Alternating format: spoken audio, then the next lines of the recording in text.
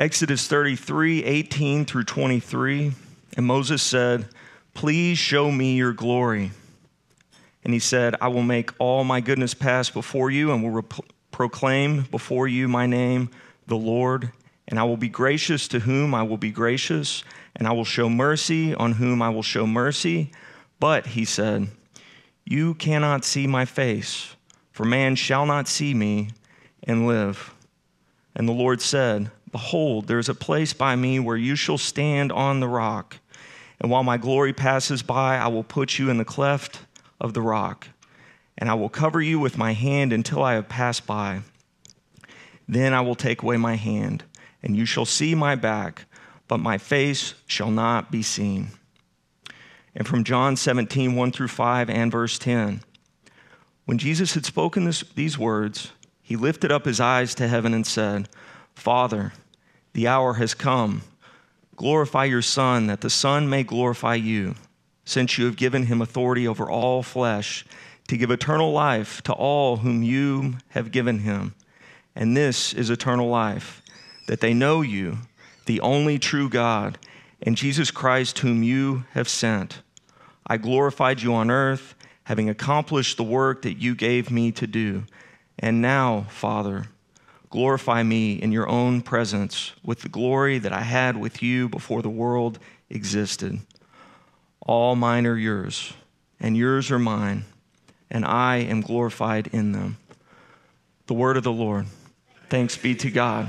Good morning. My name's Zach. I'm one of the pastors here, and if you're a guest with us today, we're really glad to have you. So let me be, hopefully not the first, but if I am, welcome to our church home.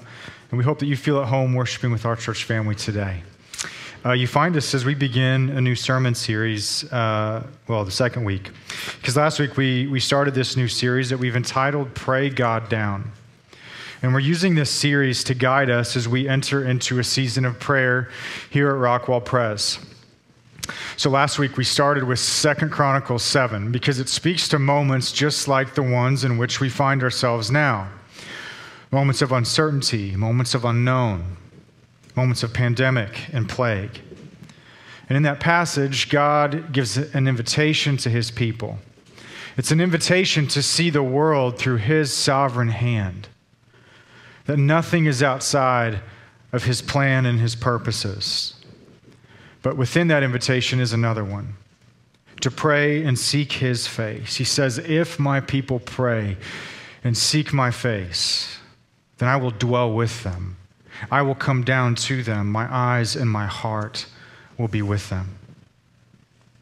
And so this sermon series is about accepting that invitation and laying hold of that very promise. It's an opportunity to stop and seek his face and pray that God would come down and move among us in new and fresh ways, that we would be able to sing a new song here at RPC. And so, of course, when you start something off like that, there's a sense in which you say, "Yes, that sounds awesome. Let's pray." And what do we pray for? How do you actually do that? What do we actually pray when you see God's face? There's a sense of mystery to it, isn't there? And so Jesus is going to show us what it looks like, and he's going to show us the way. So for the remainder of this series, what we're going to do is we're going to look at John 17. Each week, we're going to look at a portion of John 17 one week, see what Jesus prayed. And then the following week, we're going to look at a passage in the book of Acts where it shows and reveals to us what it looks like when Jesus' prayers are answered and they come to life in the life of God's people. And so we're going to alternate each week between John 17 and the book of Acts to shape how we pray and seek the face of God this fall. And so we're going to learn to pray by praying what Jesus prayed. And so why John 17 for this?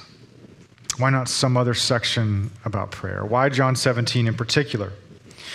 Well, if you knew that tonight you'd be cut off and separated without contact from everyone that you ever loved, and that tomorrow by 3 p.m. you'd be dead, what would you pray for tonight? What would be on your mind and on your lips? Would you pray at all? What would you pray for in such a moment? Death has a way of organizing our priorities. It gets us to the heart of the matter. And John 17 is that very situation, and it's that very prayer of Jesus, the night before he dies, as sovereignly orchestrated events are swirling around him and closing in on him. And so, with that in mind, we can see that Jesus actually embodies the very invitation of God in 2 Chronicles 7. In verse 1, he says, "Father, the hour has come."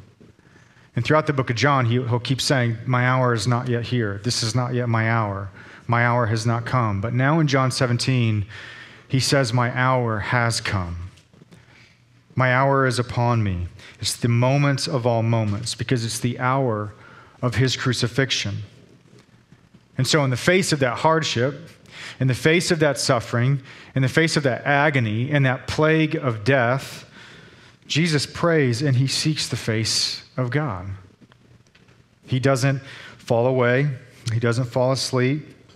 He seeks the face of his Father in prayer as he engages the future that lies ahead of him, a future that God had sovereignly ordained and orchestrated for him. And in his prayer, Jesus remembers that. We see it in verses 2 through 4, because Jesus remembers his very purpose, to give eternal life to all whom you have given. And this is eternal life, that they know you, the only true God, and your Son, Jesus Christ, whom you have sent. I glorified you on earth, having accomplished the work that you gave me to do. So it's in this prayer that Jesus turns his face to the Father and remembers his sovereign purposes in him. God's sovereignty does not cause him to fall into fatalism and say, well, I guess whatever happens, happens. We'll just see how this goes. Instead, God's sovereignty is his very incentive for why he turns his face to the Father in prayer, because he aligns his will with the will of God. And so Jesus embodies the very invitation we saw last week. But what do we actually see him pray for in this moment? What's on his mind? Well, the first thing we see is he prays for glory. Verse 1, he says, Father, the hour has come. Glorify your Son, so that the Son may glorify you. Father, glorify your Son. Glory is on Jesus' mind, so much so in this prayer that he mentions the word glory 5 times in these first 5 verses alone. And he will continue to mention glory throughout John 17. And Jesus very much has glory on his mind, and we do as well in this season. Glory is on our minds as we enter into this season of prayer, because one of the things that we are praying for is that God would reveal his glory among us. And maybe that's a new thought for you, and you're thinking something like, can we even ask for that? And is that allowed? Are we able to ask for such a thing? We would say, absolutely. Jesus prayed for that. We see it in verse 10. He says that he is glorified in us. We want to take that seriously.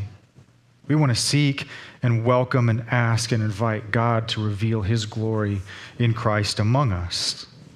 But what does that request really even mean? What does it mean to ask God to reveal his glory among us? Well, to understand that, we need to understand what glory really means in the first place. Because are we just, asking to have an experience? Are we just asking to have a vision or to have a feeling? What does it mean to ask God's glory to be revealed among us? But at the same time, what does glory mean in light of what we've been talking about? How does glory relate to a hunger and desire for more? How does glory relate to a hunger and a desire for more of God? So I asked you this question this week on Realm. How would you define glory? And maybe then when you first read it, you thought about it, and maybe even now you might think of glory as being a bright, brilliant, shining light. We call that glorious. And yeah, there's a sense in which God does reveal, absolutely, God does reveal his glory in that manner. But that definition of glory really falls short, because God also reveals his glory in thick darkness. Glory, from the Bible's understanding, the biblical definition of glory is really weight. Glory is weight. Glory is something that's weighty. It has a tremendous presence.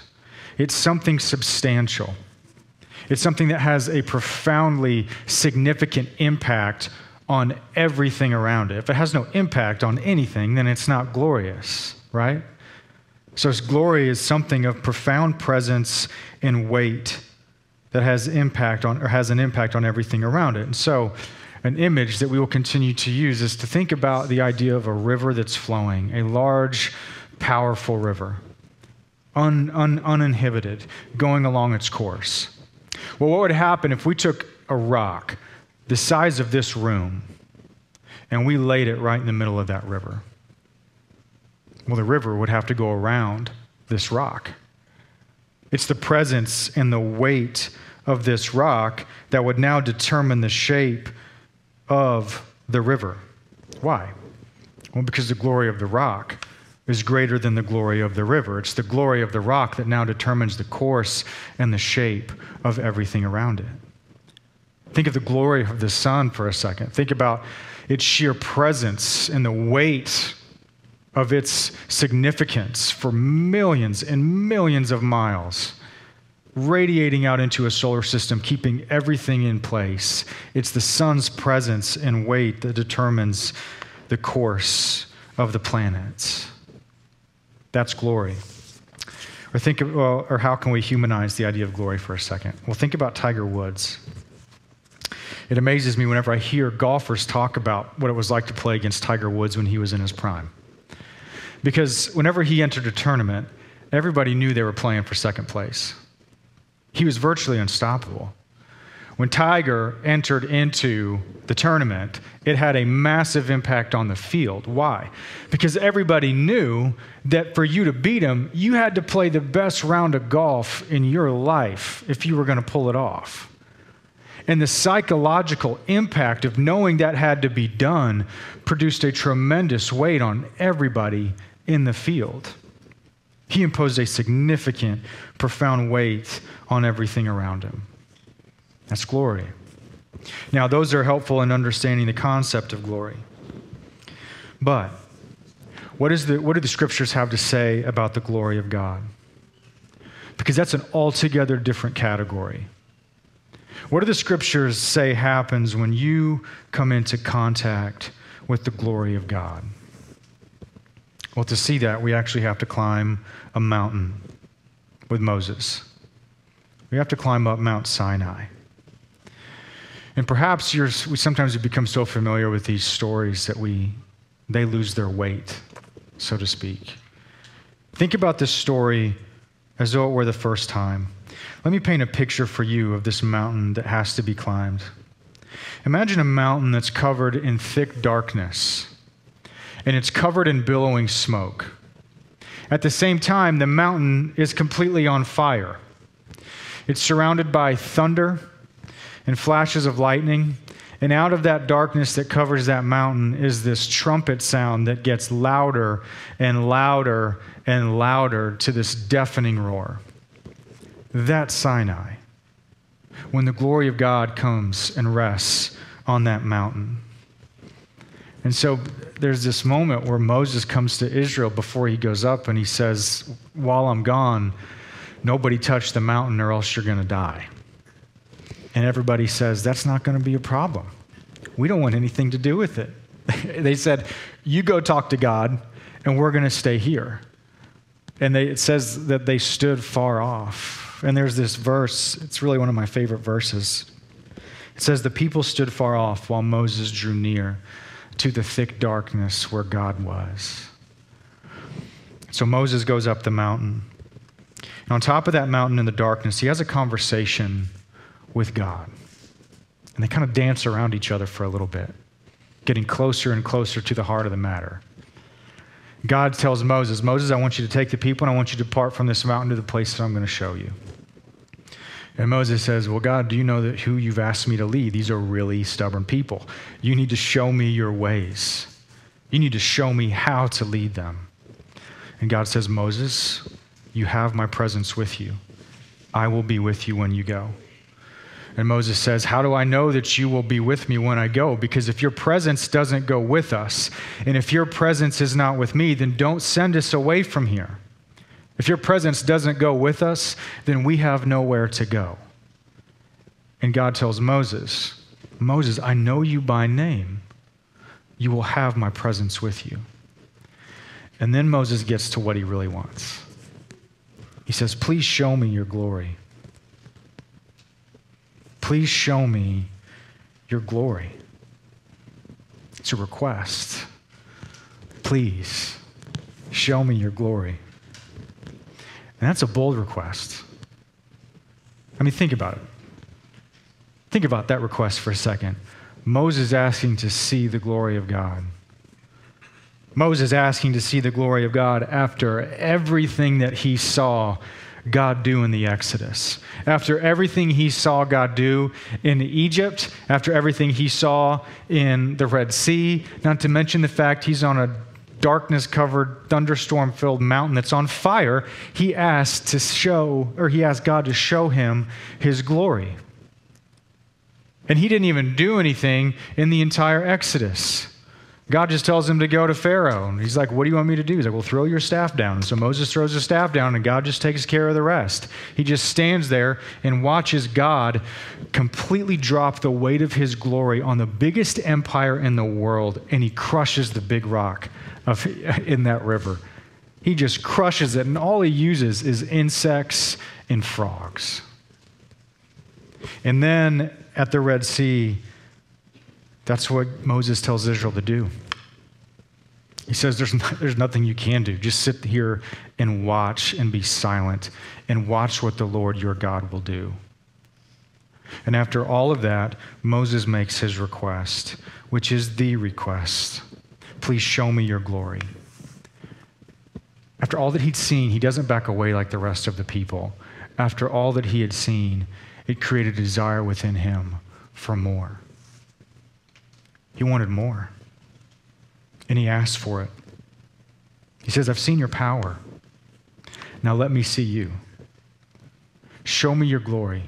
Show me the full weight of your being and your existence. But notice how God responds to him. Moses says, show me your glory. But God doesn't say, I will make all my glory pass before you. Instead, God says, I will make all my goodness pass before you. I will make all my goodness pass before you. And what he's saying to Moses is that, Moses, what you are really asking, what you really desire, what you really want to see is my goodness. That's what you're really looking for in your request, is to see the full weight of my goodness. That's what that desire in you is all about. The problem is that you can't.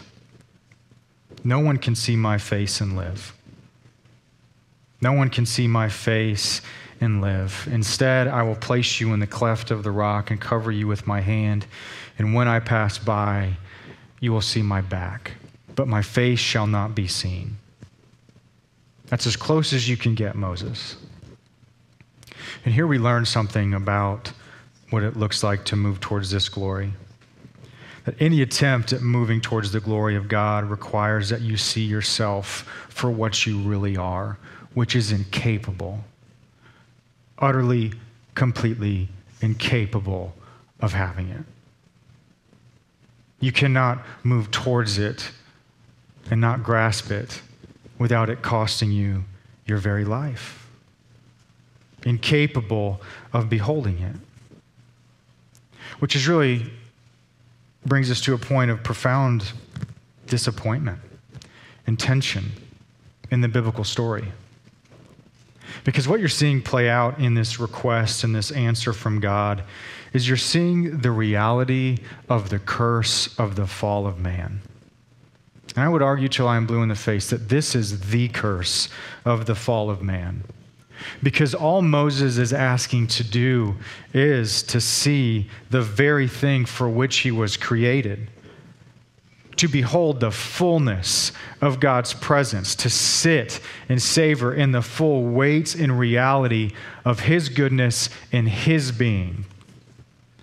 We see that in the creation story. God did not create gardeners in Adam and Eve. He created his children. A God that had perfect fellowship, didn't need any other community, and had perfect love. But for some reason, he decides to create humanity. Why? So that he could give himself. He could give the fullness of his being. They experienced a measure of satisfaction and joy that we would not experience in 10,000 lifetimes with all of that combined together. That's a joy and satisfaction and a goodness that vocabulary falls apart. That's goodness that's otherwise cut off to us. And you can't really understand the biblical story until you realize at the very beginning, through Adam and Eve and through their face-to-face relationship with God, that that's what you were made for. You were made with an insatiable, infinite desire for God. You were made to grasp the infinite, the full deity of the Godhead, and to recognize that desire within you only He can satisfy. But in the fall, we lost it. We lost access to that goodness. We were kicked out of the presence of God, and we lost His face. And so here, in my opinion, is the real curse, is that God never took away our desire for Him. God never took away that desire within us for Him. It's just that we were sent out into a world in which we would never find Him. In fact, we wouldn't even know what we were looking for. We wouldn't even know the thing that we desired, but yet we have that infinite hunger within us, and so we look for that satisfaction in the faces of our children, the embrace of every lover, at the bottom of every bottle. To see this situation and to see the fall of man is to understand the world and to understand that every line of every song, every poem, every painting is very simple. It's out of the broken heart of man is this desperation to fill the emptiness of the human soul. And here Moses comes so close. He asks to see more. He asks to see His glory. But God says that the very thing that He wants to see, the very thing for which He was created, to behold that goodness, would kill Him. No one can see my face and live. Now think about it for a second. If the story ended there, then what hope do we have? Eat, drink, and be merry, my friends, because this is as good as it gets. So make the best of it. You know, if life didn't turn out how you wanted it to turn out, so sorry. There's nothing more coming for you. If you have everything that you ever wanted, enjoy it while it lasts, because death is the rock in the river of this world, and it's going to rob you of all of it. It's the reality of the fall, and the reality that all of our attempts at finding what we desire will fall short. Because moving close to this glory reveals who and what we are, is that we are incapable of experiencing the very goodness that is at the very core of our being. Because the immovable rock of sin is within us all. But the story doesn't end there, does it? It really just creates another question because the story goes on. And the question is this: then how can we experience your goodness and live? How can we have all of your goodness and live? Well, we find that answer in John 17. Here in Jesus' prayer, as He draws near to the darkness on another mountain, He says, Father, the hour has come. Glorify your Son. Jesus comes to the hour of His cross and He asks to be glorified, but He doesn't mean after the cross, glorify me. After the cross is over, after I suffer and die, glorify me then. No, He says, now the hour has come. Glorify your Son. Glorify your Son in this hour. Glorify your Son in the cross. Glorify your Son in the shame and humiliation and agony and death of the crucifixion. And so what is Jesus really asking for when He says that? He's asking something very simple. Father, drop the full weight of your judgment and wrath and rage against sin upon me. Drop the full weight of your punishment and justice upon me. The hour has come. Drop that rock upon me and crush me. But Jesus also says, so that the Son may glorify you. Glorify the Son so that the Son may glorify you. So that He, the Son, may reveal the full weight of the Father's love and compassion and goodness and mercy and grace and forgiveness and desires for sinners. Why? Verse 3, so that they may know you, so that they may know the full weight of your goodness and desire for them and live. It's the cross that reveals the glory of God to us. And it's the cross that reveals the full weight of God's hatred of the sin that separates you from Him. And it's the cross that reveals the full weight of His love and His commitment and desire to have you for Himself, Christian. Because it's the power of the cross that crushes the rock of death. And now everyone and everything in the entire cosmos now flow around this cross. And it's the means by which God will judge the world and the means by which He will bring His glory to cover the earth as the waters cover the sea. Jesus prayed for His glory, and so will we. In this season, we are going to pray to ask God to reveal His glory among us. But again, what does that really mean?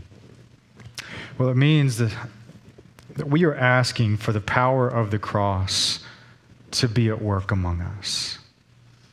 We are asking for the power of the cross to drop in its weight upon every heart, upon every home, upon our church, upon our community, so that what?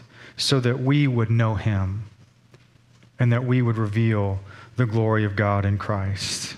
And when that happens, two things occur. One is that it's going to crush the rock in your river. To come into contact with this glory means that we realize who we and what we are.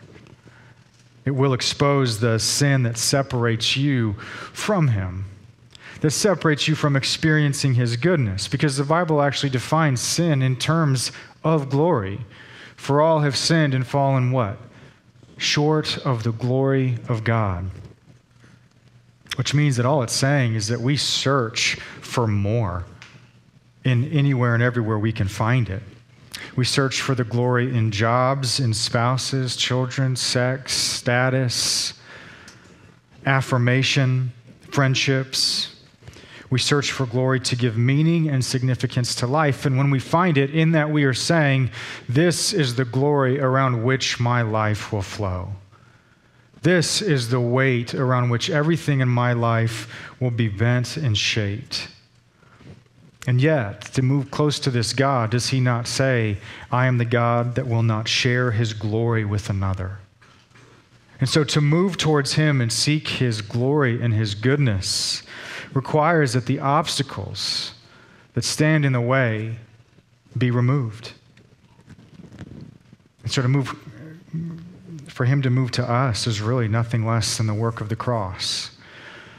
To ask that God would reveal His glory among us and that the cross would be at work is that it reveals the reality of sin and its presence in our lives in new ways, perhaps that we've known, perhaps that we haven't known.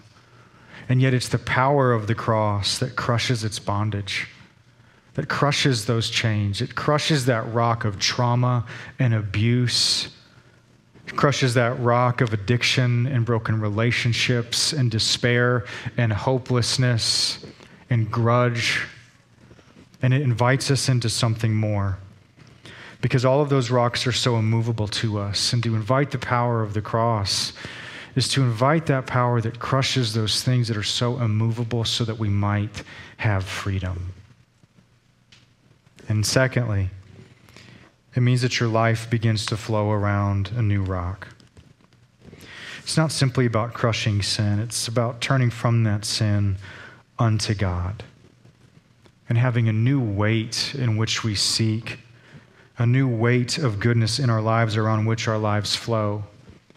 Because when the power of the cross is at work in you and in us, we awaken to a deeper sense of God's presence with us. We awaken to a deeper commitment to His purposes, which means we awaken to new joys, new desires, new passions, new hopes that really we've never felt before, because our hearts become inclined to His heart and our will falls in line with His will. It awakens a greater sense of intimacy and closeness with Him, because inviting the power of the cross to be at work within us is inviting the very purpose of the cross, the very thing for which Jesus prayed, that you may know Him, that you may see His goodness and live.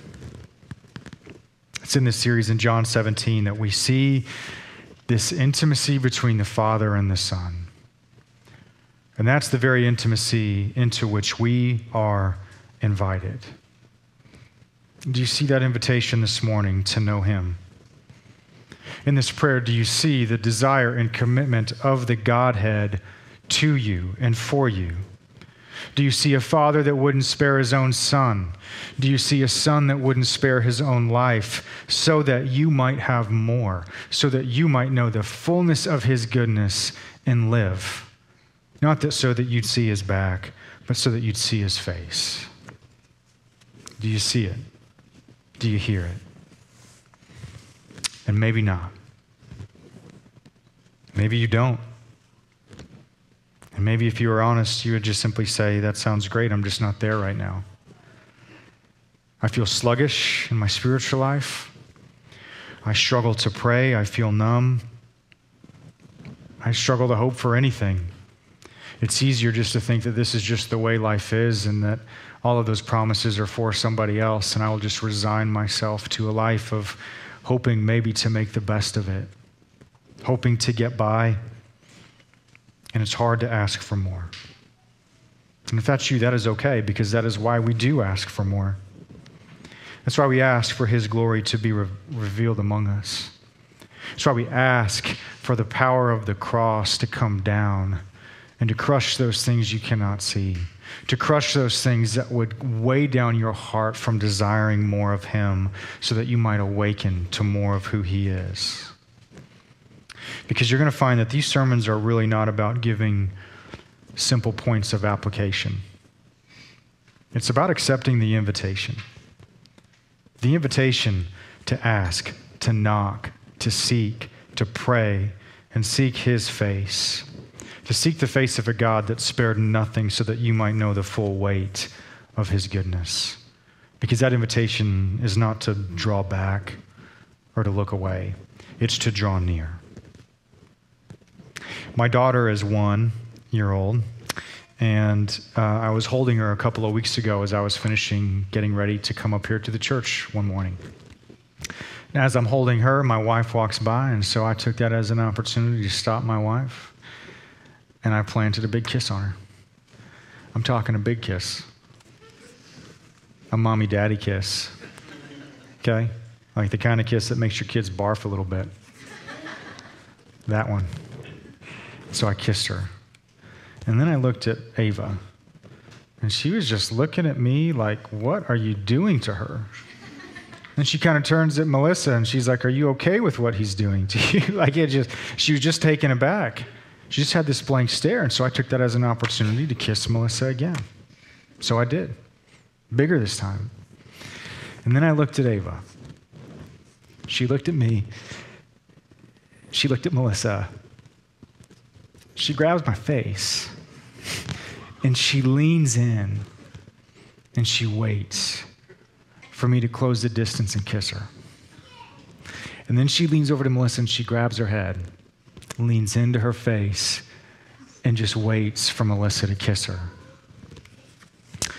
What are we doing when we pray? We're leaning in, and we're waiting for Him to lean towards us.